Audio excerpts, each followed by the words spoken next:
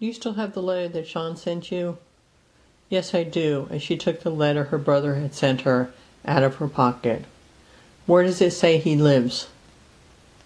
She read the letter to herself until she got to the part that said, "When you and Tom arrive."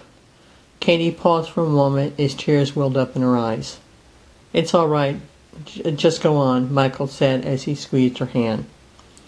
When you and Tom arrive, ask someone for directions to Brennan Street, and then go to O'Reilly's and ask for me there.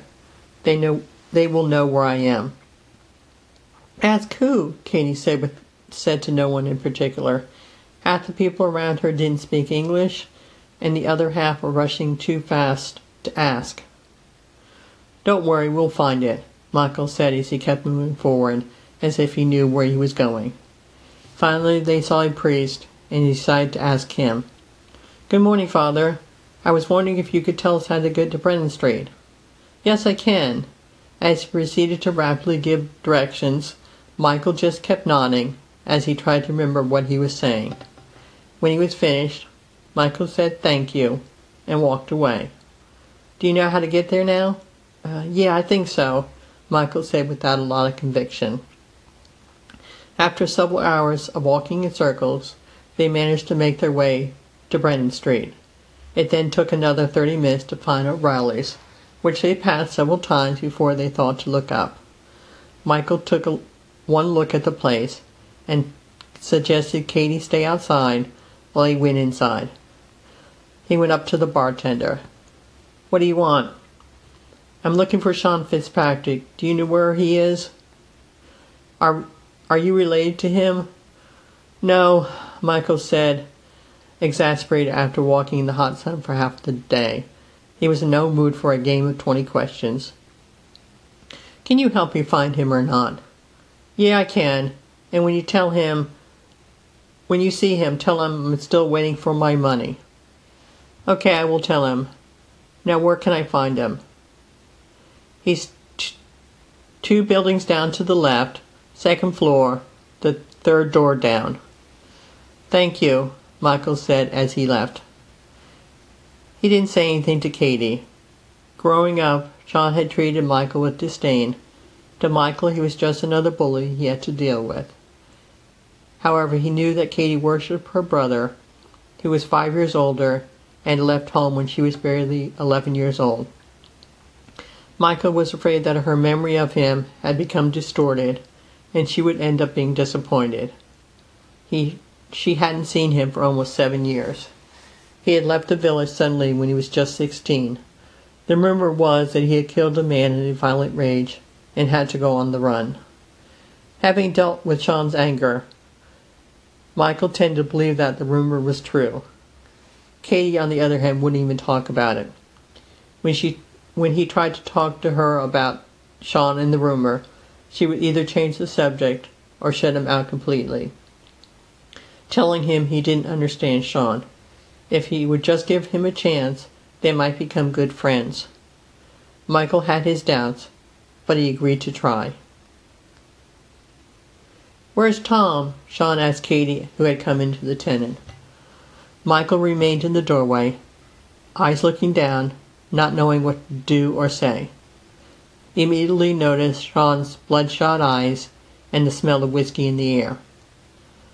Sean was short and stocky, with dark brown hair and a beard. He looked far older than his years.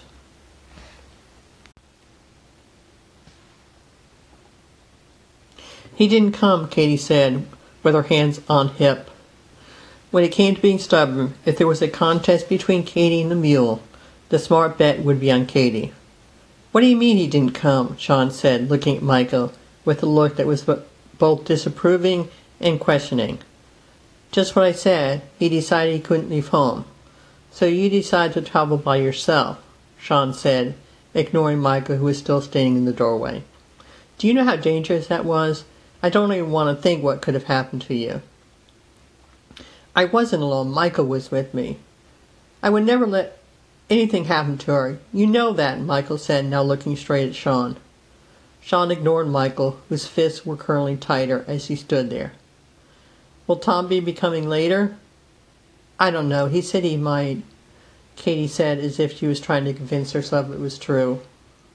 Well, you can stay here. I have an area set aside for you and Tom. However, you, pointing at Michael, will have to find your own place. I was playing to, Michael said, now tired of Sean's attitude toward him. He wasn't the one who had left Katie. He knew he wasn't perfect, but he didn't deserve to be treated like dirt. I didn't ask to stay here. I can find a place by myself.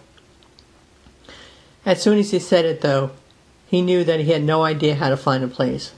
He had gotten lost several times just trying to find his way to Sean's. Attempting to find a place without help would be next to impossible, but he would never admit that to Sean. Sean O'Hara, stop acting like a jerk. You're going to assist him to find a place. Don't you give me that grin, Michael Shannon. If you weren't so stubborn, you would have asked for help yourself. Beaten, both Michael and Sean shook their heads as they looked at Katie. Sean was able to find Michael a place above the pub owned by Brian O'Reilly. Michael noticed it was as far away as he could get from where Katie would be living and still be in the Irish section of Boston, but he couldn't do much about that. Thank you for doing this. I'm only doing it for Katie. Still, I thank you. Sean was about to leave when he turned around and looked straight at Michael. Stay away from my sister if you know what's best for you. Michael almost said something but kept his mouth shut as Sean turned around and walked away. Katie was furious when she heard what Sean had told Michael. How dare you tell me who I can and cannot see? You have no right. I'm only doing what's best for you. I'm your older brother, and it's my job to watch out for you. He's no good. I'm not a child, and I can take care of myself, especially when it comes to Michael. You will not tell me who I can and cannot see, as she stomped out the door. As soon as she got to the street level, she realized Sean never mentioned where Michael was living. He wasn't about to tell her. She started walking down the street, hoping to run into him, realizing quickly that the chance of that happening was slim. She was about to give up when she heard a male voice singing from above. She smiled because she recognized Michael's voice. She had often teased him that he was proof that not all Irishmen could sing. She looked up and saw the sign for O'Reilly's. She walked in.